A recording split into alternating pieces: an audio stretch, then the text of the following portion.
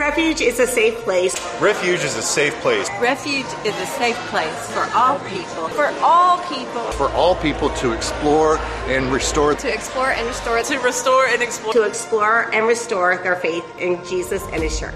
Refuge is a safe place for all people to explore and restore their faith in Jesus. And His church. Huh? And His church. And His church.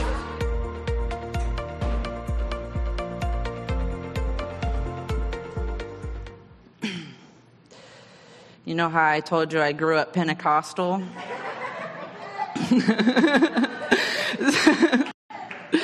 So that's where I get the teaching bug and the preaching bug from. Hello, my name is Nicole. If you don't know me, I'm one of the teaching pastors here at Refuge. And if you do know me, that's my mom.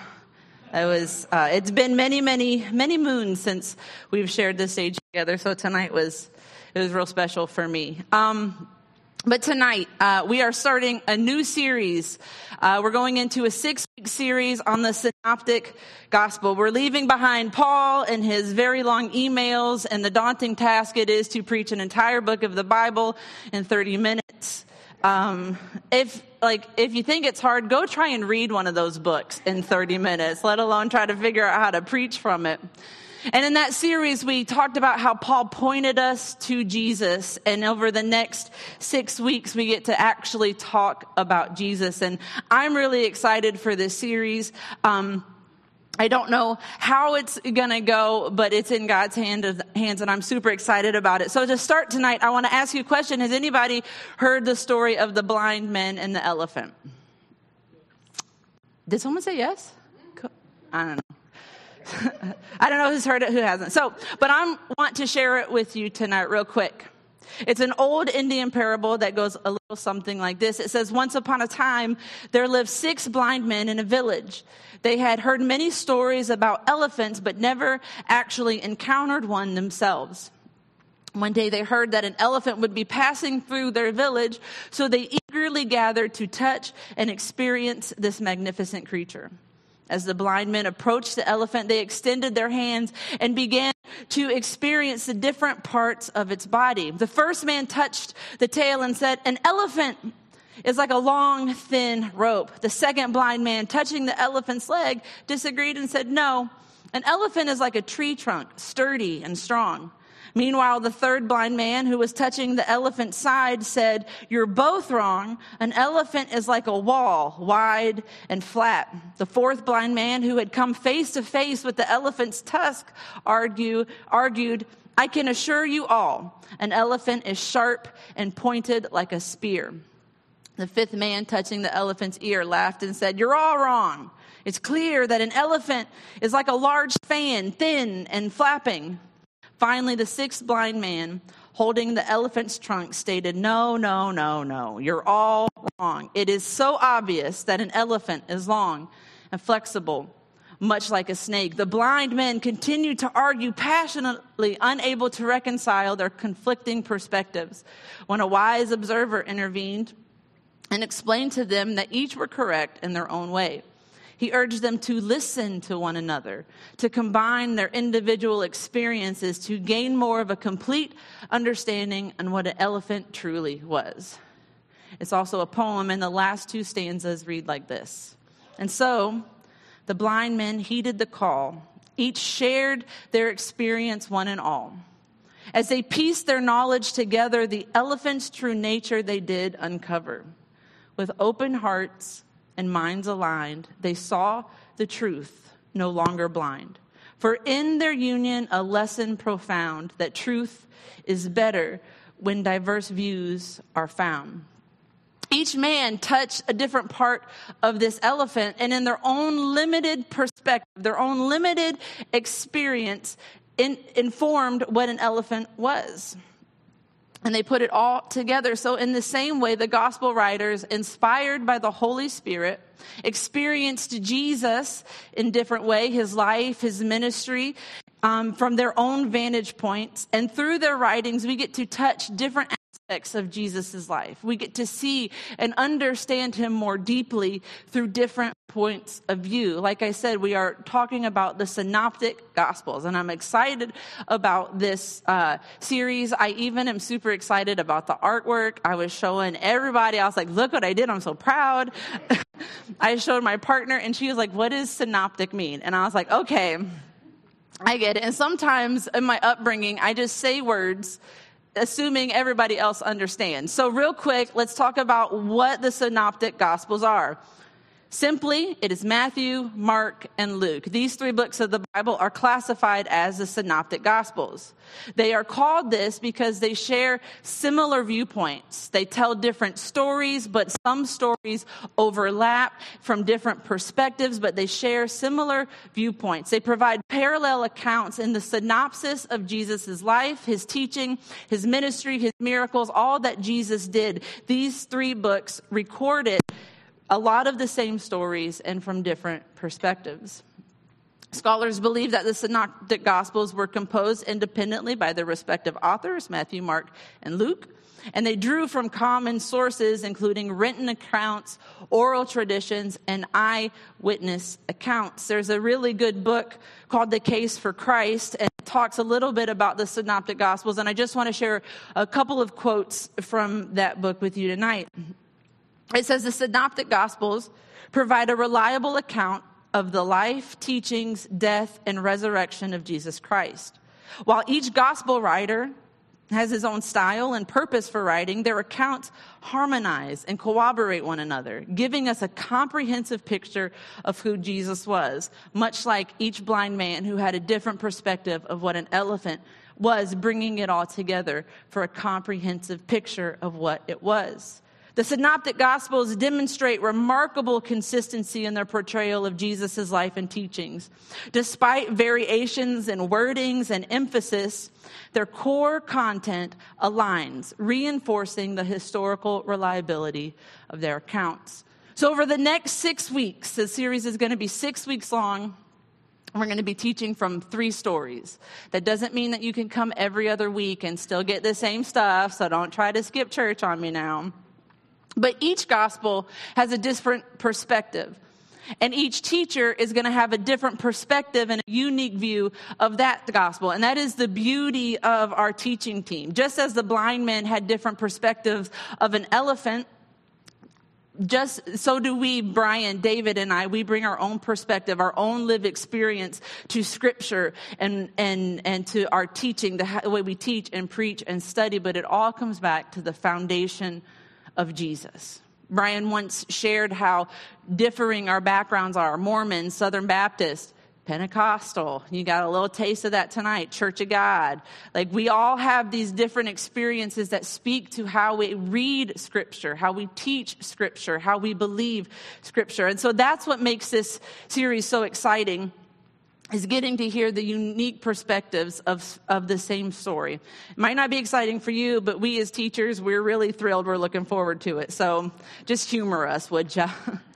So without any further ado, I'm going to kick us off tonight by talking about the temptation of Jesus. This story is recorded in all 3 of the Synoptic Gospels, Matthew, Mark, and Luke. Mark is very brief about it. He gives it maybe 4 verses, which is why we're not teaching from Mark, because it's like, and Jesus was tempted in the wilderness, and it keeps moving forward. And so before we get to the text and the story of the temptation of Jesus, I want to talk about the terminology we're using here tonight, because you know me and how I love a good word study. So the Greek and the Hebrew use of the word that we now translate to temptation has both negative and positive connotations. In a negative light, to tempt or have temptation would be to indicate a hostile enticement to lead someone to a deliberate evil act against God or another person. And then it has a positive feel to it, because when it's used in the form, it says test, it's meant to prove someone's faithfulness or their good character or their integrity. The object of this kind of test and temptation is to determine a person's faithfulness and commitment to God or their calling. The positive results from this kind of test from God would be being approved by God, being transformed by God, and proving the will of God. James 1:12 says, God blesses those who patiently endure testing and temptation.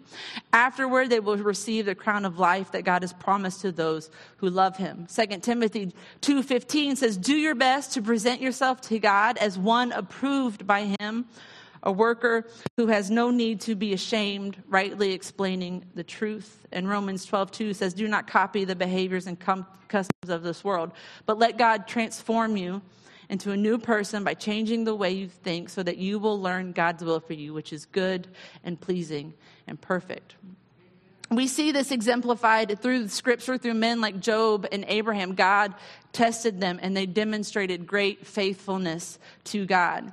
Rabbis understood this kind of testing comes from God to the people that God loves. God does not tempt or test people to do evil. Instead, he uses circumstances to test and prove a person's character or resolve with the intended purpose for good. Genesis 50:20 says, you intended to harm me, but God intended it for good to accomplish what is now being done, the saving of many lives. And we know in Romans 8:28 says, and we know that God causes everything to work together for the good of those who love God and are called according to his purpose for them. So let's look at the temptation of Jesus. I'm teaching from Luke tonight. Luke chapter 4, verses 1 through 13 say this. Then Jesus, full of the Holy Spirit, returned from the Jordan River. He was led by the Spirit into the wilderness, where he was tempted by the devil for 40 days. Jesus ate nothing all that time, and he became very hungry. Then the devil said to him, if you are the Son of God, tell this stone to become a loaf of bread. But Jesus told him, no, the scriptures say people do not live by bread alone. Then the devil took him up and revealed to him all the kingdoms of the world in a moment of time. I will give you all the glory of these kingdoms and authority over them, the devil said, because they are mine to give to anyone I please. I will give it all to you if you worship me. Jesus replied, the scriptures say you must worship the Lord your God and serve only him. Then the devil took him to Jerusalem, the highest point of the temple, and said, if you are the Son of God, jump off. For the scriptures say, he will order his angels to protect you and guard you, and they will hold you up with their hands, so you won't even hurt your foot on a stone. Jesus responded, the scriptures also say, you must not test the Lord your God. When the devil had finished tempting Jesus, he left him until the next opportunity came. So this story, like I said, is across all three synoptic gospels. And it's near the beginning of each book. If you noticed the homework this week, if you did it, if not, that's okay. You do lose brownie points with me, but it's still okay. But on Facebook, I shared to read this passage and then go to find this story in the other Gospels, in Matthew and Mark. And if you notice something about it is that they're right up front in the books. Matthew, I believe, is from chapter 4 also. This story is in chapter 4. And it's right at the top for a few reasons, because one of those reasons being the initial victory over Satan and these tests and temptations signifies the beginning of Satan's defeat. Spoiler alert, he loses. And this story sets up the reader that Jesus is the protagonist, Satan is the antagonist, who will eventually lose. These encounters will identify for the reader Jesus' self-perception. In this story, we get to understand how Jesus sees himself. We get to see how Jesus understood his mission to establish the kingdom of God and to encounter the cross. And he would be faced with temptations like this to deter him from that mission. His self-perception comes from Luke 3:22, when God says, you are my dearly loved son, and you bring me great joy. The temptations that follow confirm who Jesus was, what his mission on earth.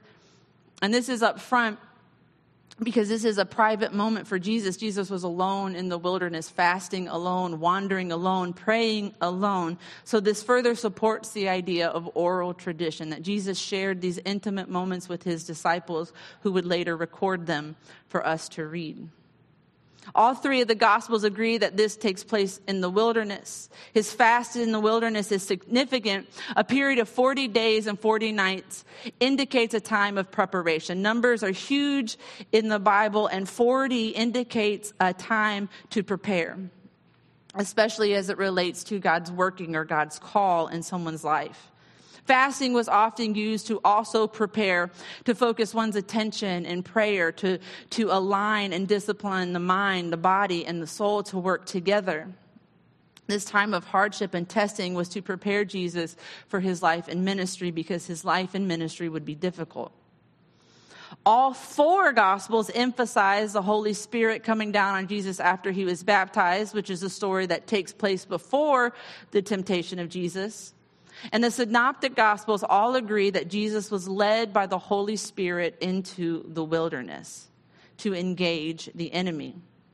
And the enemy is introduced in three different ways through the Synoptic Gospels. And in Luke, he is called the devil. I want to jump to 1 Corinthians chapter 15 and kind of show you some parallels we see here in Scripture. 15:45 says, the Scripture tells us the first man, Adam, became a living person, but the last Adam, that is Christ, is a life-giving spirit.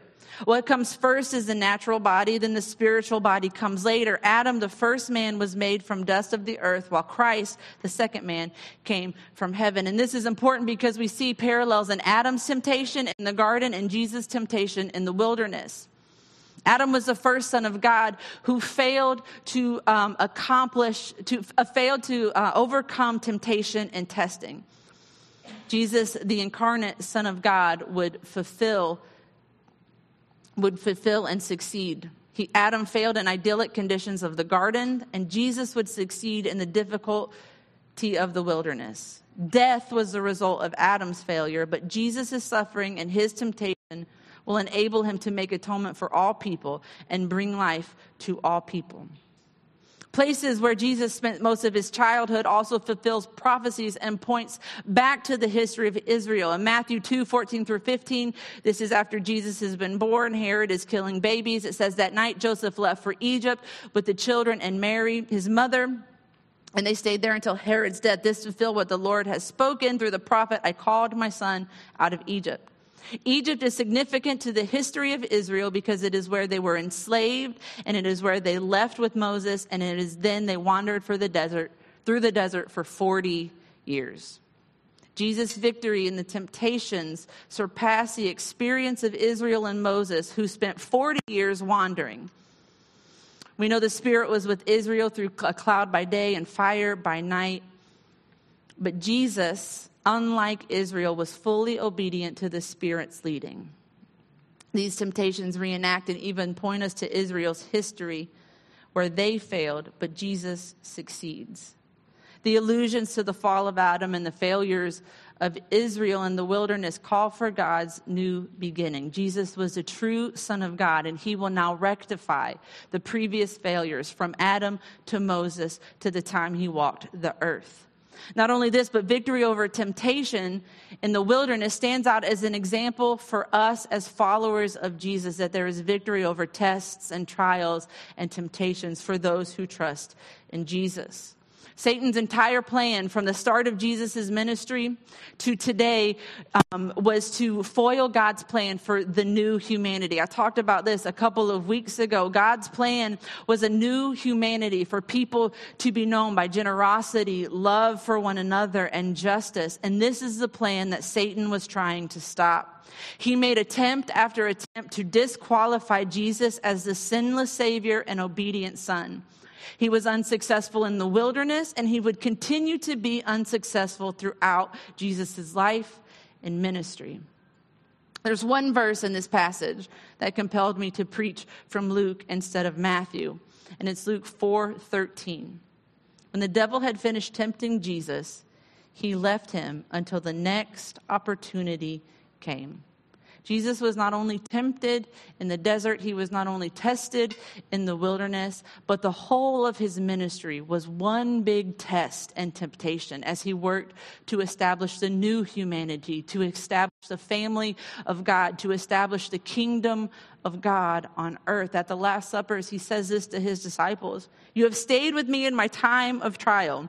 The whole 3 years of ministry is my time of trial. And just as my Father granted me a kingdom, I now grant you the right to eat and drink at my table in my kingdom." Jesus' life was one of continuous tests and trials and temptations. The primary source of testing came mainly from religious leaders in Israel, the Pharisees and the Sadducees. These leaders would frequently test Jesus, trying to catch him in heresy, trying to get him to say or do the wrong thing, approaching him and testing him, getting him to say something incorrect. Matthew 12, 38 through 40 shows us one of these examples. It says, "One day, some of the teachers of religious law and Pharisees came to Jesus and said, 'Teacher, we want you to show us a miraculous sign to prove your authority.' But Jesus replied, 'Only an evil, adulterous generation would demand a miraculous sign. But the only sign I will give them is the sign of the prophet Jonah. For as Jonah was in the belly of a great fish for 3 days and 3 nights, so will the Son of Man be in the heart of the earth for 3 days and 3 nights.'" Although on the surface this request seems harmless, Jesus saw it for what it was. It was a test. It was a temptation. It was a representation of the religious leaders' unbelief. They were trying to test his authority, which was given to him by God. They were trying to test his identity, which was also given to him by God. Their intentions were to challenge Jesus, who he was, the ministry was what that he was doing. They were trying to undermine his credibility as a spiritual leader, as a rabbi. Testing whether or not Jesus truly had power and authority from God to do the miracles he was doing. And Jesus responds not by if it were me, I would be like, "Okay, watch this, jerk." But Jesus points out how misguided their demands are. They lack faith. They lack understanding of spiritual things.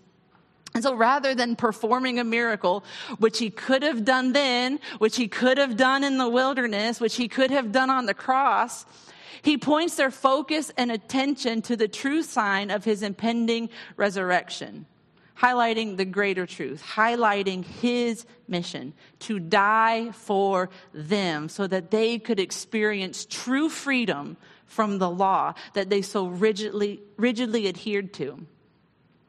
Underlying all of Jesus' tests and temptation was Satan. In Matthew, he's called the tempter. In Luke, he's called the devil. And Jesus was Satan's prime target to stop his mission, to stop Jesus from establishing God's kingdom and the new humanity through his perfect life, his sacrificial death, and his resurrection. We see Satan's direct actions in the wilderness, and then we see indirect actions throughout all of Jesus' life. Attacks that hurt worse than just needing some bread after fasting. Attacks that probably got to the humanity of Jesus and made him question everything. Attacks that probably made the humanity of Jesus ask, should I keep going? Am I making a difference? Is this even worth it? Satan used religious leaders to try and deter Jesus. And I'm sure Jesus had no problem standing up to those attacks and being strong, because who are they? They're jerks. That's just, I keep saying jerks because I want to say worse words, but we're in church, so I'm forgiven. But aside from religious leaders, he also used Jesus' closest friends, his closest companions. Mark 8:31 through 33 says, "Then Jesus began to tell them that the Son of Man must suffer many terrible things and be rejected by the elders, the leading priests, and the teachers of religious law. He would be killed, but 3 days later he would rise from the dead." As he talked about this openly with his disciples, with his best friends, with his inner circle, Peter took him aside and began to reprimand him for saying such things. The audacity, am I right? To reprimand Jesus, like, whoa. Jesus turned around and looked at his disciples. Then Jesus reprimanded Peter and said, "Get behind me, Satan. You are seeing things merely from a human point of view, not from God's. Jesus was trying to prepare his disciples for the difficult truth of his crucifixion. But Peter, in all his humanity, could not wrap his head around losing Jesus. So Peter rebukes Jesus. His intentions may have been to protect Jesus from suffering and death, as anybody would do for a parent or a friend or somebody close to them. Peter probably tries to dissuade Jesus from making the sacrifice. Like, shut up, dude, you're talking crazy. You don't have to do this. There's another way. But Peter was unintentionally trying to keep Jesus from his mission. Get behind me, Satan. I was working on my sermon today as my 3-year-old kid was just not listening. And I've never wanted to scream, get behind me, Satan, to another human being in my life. So what's happening here? Jesus is not actually calling Peter Satan, as much as it seems that way. And then again, I do understand the urge to scream that at a defiant human being. Jesus recognizes what influence is behind Peter's words. Even though he has good intentions, Peter's love and concern for his friend and teacher, Satan is still trying to set Jesus off mission. Luke 22, I'm just going to read through some scriptures here quickly about as Jesus neared the end of his life. Luke 22:3 said, "Then Satan entered Judas, called Iscariot, one of the 12. While he was still, jumped down to 47, while he was still speaking, a crowd came up, and a man who was called Judas, one of the 12, was leading them. He approached Jesus to kiss him. But Jesus asked him, Judas, are you betraying the Son of Man with a kiss? Jump down to 54. Then seizing him, they led him away and took him into the house of the high priest. Peter followed at a distance, and when some there had kindled a fire in the middle of a country yard and had sat down together, Peter sat down with them. A servant girl saw him seated there in the firelight. She looked closely at him and said, this man was with him. But he denied it. Woman, I don't know him, he said. A little later, someone else saw him and said, you are one of the 12. I am not, Peter replied. About an hour later, another asserted, certainly this fellow was with him, for he is a Galilean. Peter replied, man, I don't know what you're talking about. And just as he was speaking, the rooster crowed.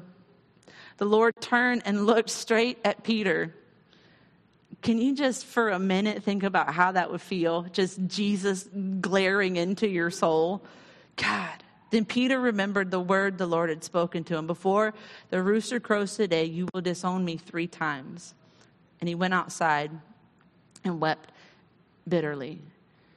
We're told Satan enters Judas, whether that means literally or figuratively, we really can't say for certain, but Satan is the driving force behind the plot to kill Jesus.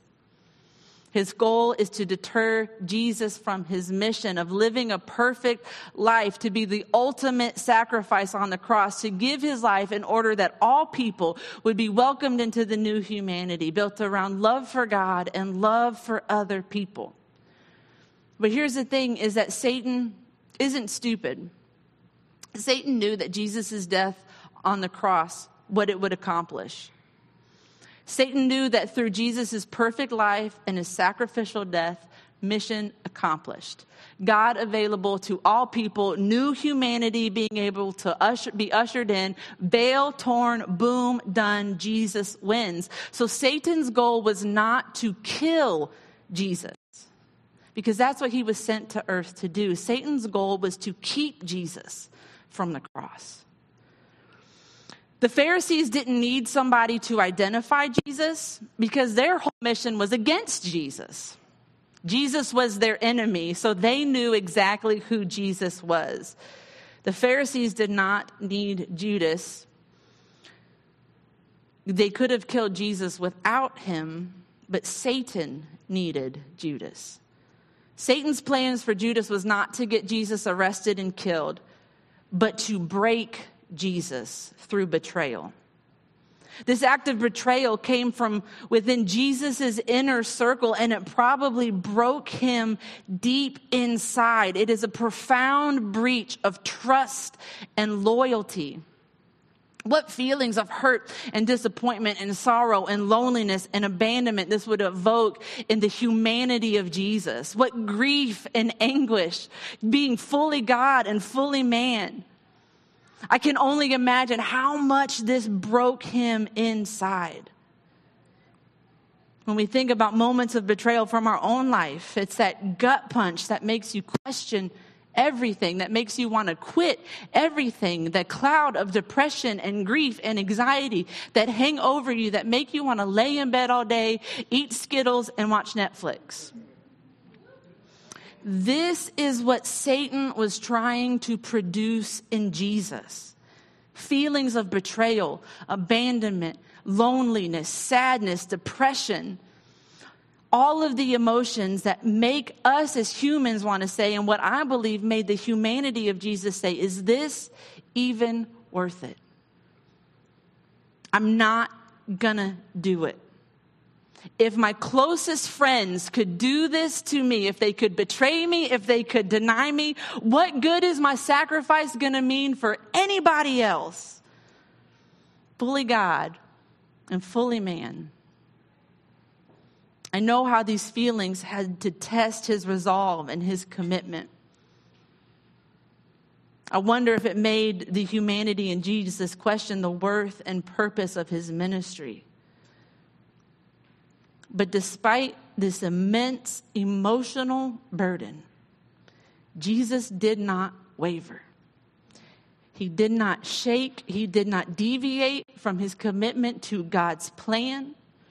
He pressed on in his faith. He pressed on in his obedience. He pressed on in his love for humanity, and it propelled him forward. Even after betrayal, even after denial, and staring the cross in the face, Jesus did not let this test, did not let that waver. His character was proven. His integrity was proven. His commitment and love for God and love for people was sealed on the cross.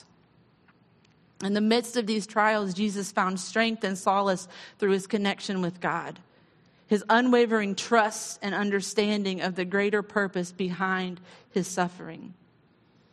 Ultimately, Jesus' response to tests and trials in the wilderness and in his life serves as an ultimate example of perseverance, sacrifice, and unwavering dedication to his mission to establish the kingdom of God.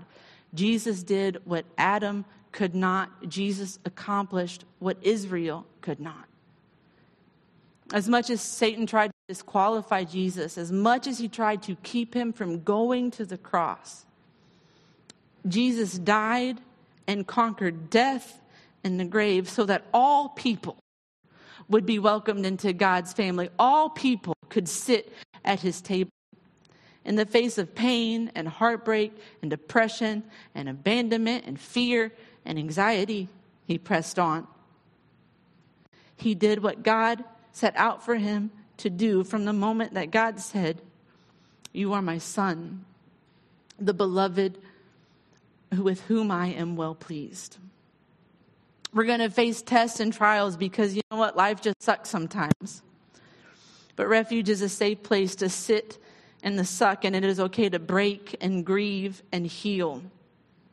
But we can also find strength and perseverance in our connection with God and the understanding of greater purpose behind our suffering. Jesus' example teaches us to persevere, remain faithful, and trust in God's plan, even when faced with betrayal, doubts, or difficulties. I'm going to ask the band to come up. Jesus' example teaches us to persevere, to remain faithful, and trust in God's plan, even when faced with betrayal, doubts, difficulties, hardships, pain, depression, anxiety, loss, grief, guilt. And I get it. It's easier said than done. It's easy to look at somebody and say, "Hey, don't be anxious. Hey, just be happy, don't be depressed." It's easy to look at someone and say, "Don't be sad." I understand that. I understand saying God is the answer is not help either. I get that. I'm not here to tell you that He is the answer. Please don't. Please don't fire me. But it is our connection with God. And how do we connect with God? Through studying his word, through community that we have here in this family at Refuge, and through worship. I'm going to invite you guys to stand. I'm going to pray, and we're going to go into a time of worship. Look, I don't know what crap you walked in here with. I don't know what you're going through. I don't know what you're dealing with, but what I do know is that life sucks. Sometimes it doesn't. Sometimes it sucks a little. Sometimes it sucks a lot.